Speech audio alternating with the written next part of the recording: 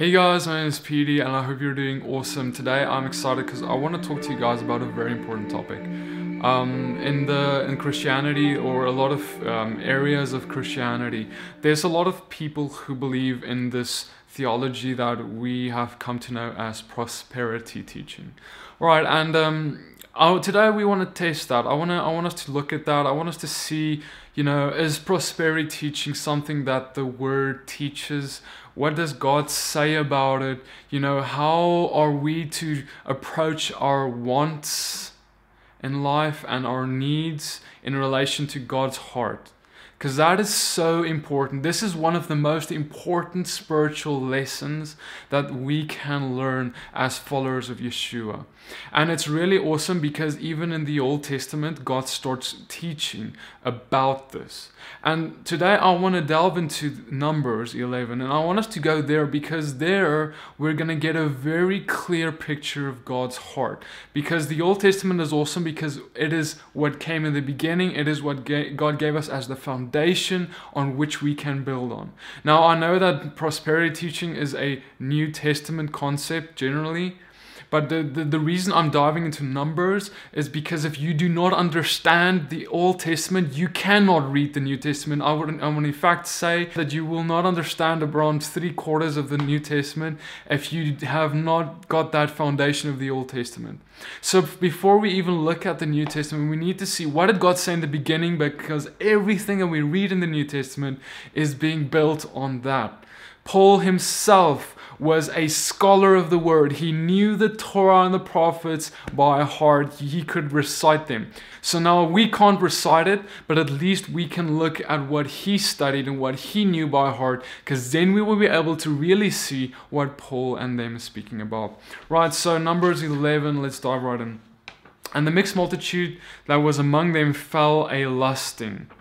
And the children of Israel also wept again and said, "Who shall give us flesh to eat?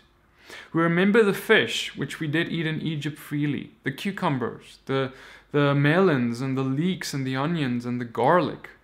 But now our soul is dried away. There's nothing at all besides this manna before our eyes.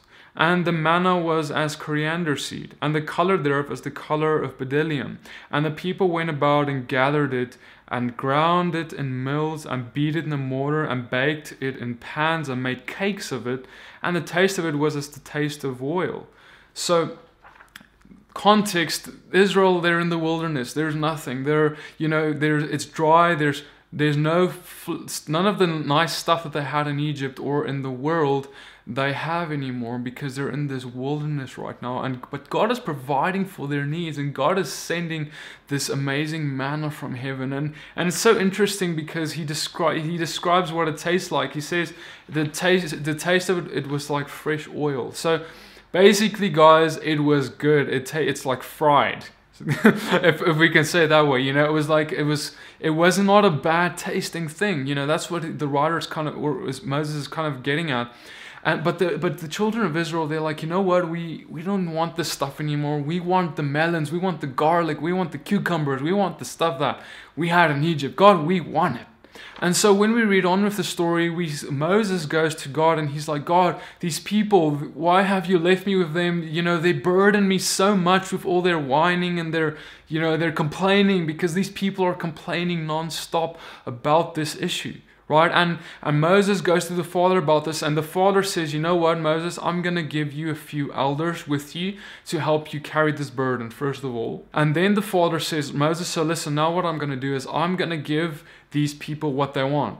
They want flesh, they want all this stuff that they had in Egypt, whatever. I'm going to give it to them." And there went forth a wind from the Lord, and brought quails from the sea, and let them fall by the camp, as it were a day's journey from this side, and as it were a day's journey from the other side, round about the camp, and as it were 2 cubits high upon the face of the earth. So these quails come by a mighty wind, and they fall like on the side of the ocean, like crazy amounts, but basically burying the ground under these quails. The people stood up all that day and all that night and all the next day, and they gathered the quails.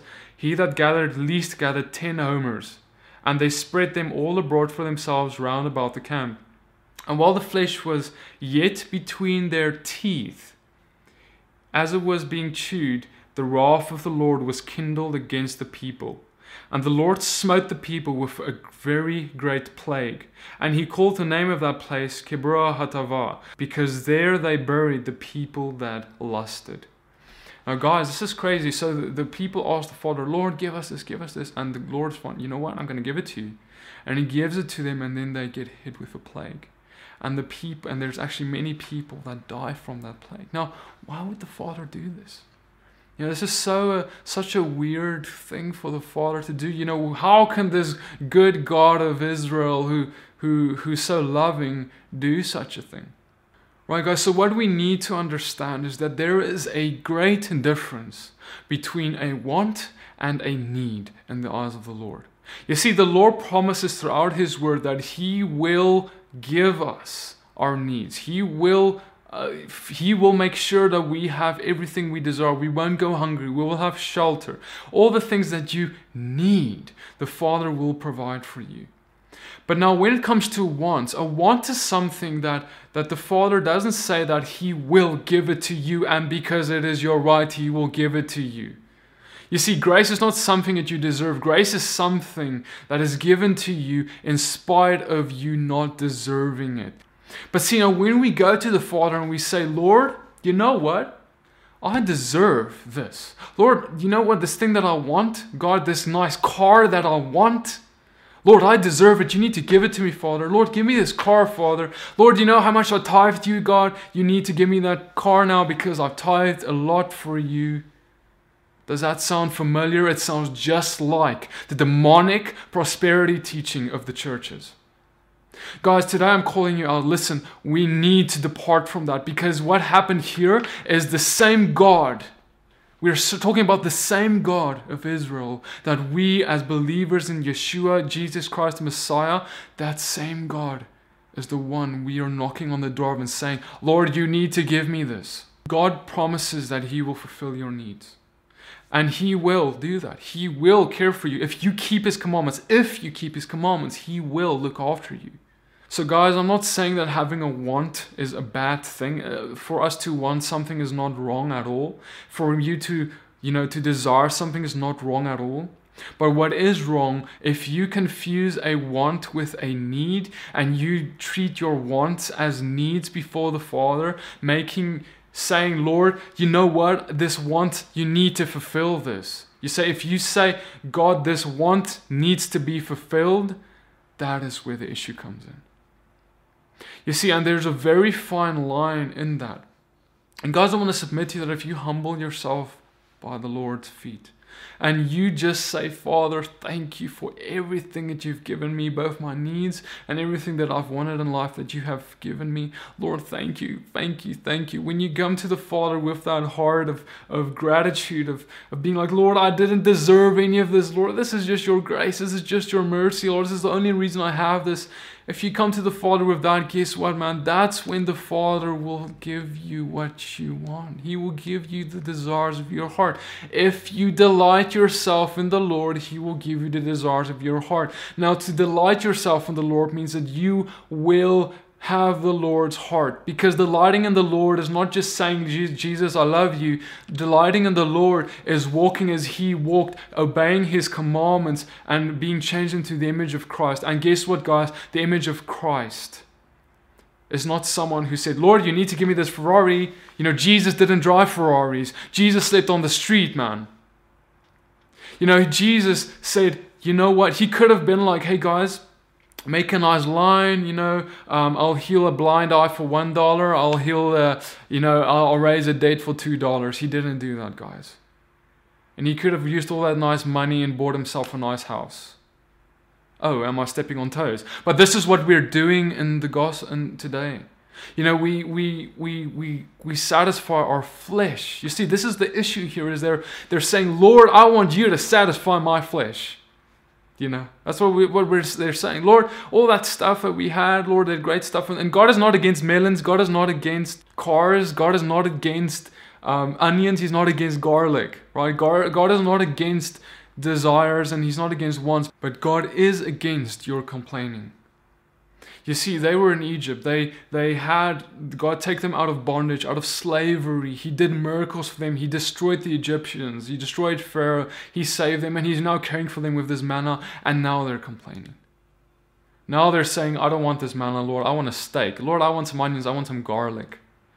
We complain, and they say, Lord, you know what? All that stuff you did for us, yeah, that was nice, but you know what now, Lord? I want this. I want this. I want this. And that's the culture we live in today. It's the same thing.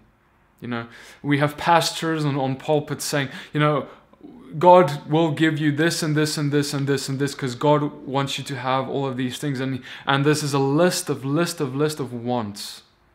Wants and not that. Guys, God is there to meet your need. That's what He promises. And when He meets that need, you delight yourself in Him, you humble yourself under Him, then He will look at meeting your wants and He will give you the desires of your heart. This place that they're going, this promised land after the wilderness, it's going to have all that stuff that they want right now. It's going to have that. But see, God is filtering out those people. Right here, people died from the plague. And so this is a filter mechanism God used to filter out the true bride of Christ from those who are just along for the ride. You see, and the question is today, are you going to be along for the ride? Because all these people falling for the prosperity teaching, they're just along for the ride. And they're going to fall by the plagues of God. They're going to fall by the lust of their own flesh. Because, see guys, this plague was not God coming and just being like, hey, I'm going to hurt you guys or whatever. This plague was God just being like, you know what, I'm just going to give them over to themselves. I'm just going to give them over to the lust of their flesh.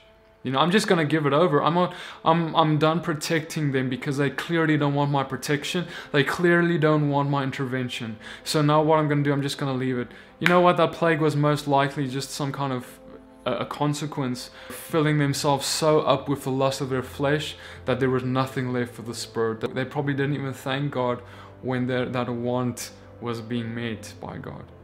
So guys, don't let God give you over to the lust of your flesh. Humble yourself under His hand and submit under His guidance. Let Him give you the right thing at the right time, because you don't want Him to give you something that's going to turn your heart away from Him. Because there's a lot of things that we want that is actually not God's will for you to have yet. Because He knows that if He gives you what you want, that want that He gives you is going to be the very thing that turns you away from Him. And so when He doesn't give you that want, sometimes that's actually more grace and mercy than what it would have been if He had given it to you in the first place. Wow, guys, how amazing is it? The grace of the Father. Now, don't depart from that grace. Don't depart from that mercy by going and taking that into your own hands and being like, you know what, Lord, you need to give this to me, God. You need to give this want to me. Because guys, even if we say that sentence, it sounds wrong. So how can we go and teach that? How can we go and expect that from the Father? He's only there to protect us. He loves us. He's not there to withhold something from us that we're going to miss out on or whatever. The Father is here to protect us, and He's here to care for us. He's here to grow us into His image. And if sometimes that means that we're not always going to get what we want. Sometimes that's going to mean that we need to sacrifice something in our part, because Yeshua had to sacrifice a lot. And He didn't sacrifice a lot so that we don't have to. He sacrificed a lot to show us, hey, we need to sacrifice a lot too. And sometimes that's our wants, what we want in life is a part of that sacrifice, And guys, when you make that sacrifice, you'll be surprised at how many times the Father sees that you are humble enough to receive what He really wants to give you. Because guys, the Father wants to give you the desires of your heart. He wants to, but He needs to have your heart in the right place first. Because if your heart is not in the right place, the desires of your heart will not be in the right place either, and then that's gonna make you fall. So alright guys, may God bless you and keep you, man. May this give you guidance on this, man. This is so important. We need to be able to separate our needs from our wants, and we need to be able to bring this to the Father in humility and trust Him that He knows best, man. He really knows best. We're so clueless. His ways are above ours, and we need to learn that lesson. Have an amazing day, guys. May God bless you and keep you. And subscribe to this YouTube channel for more of this, and I'll see you in the next video.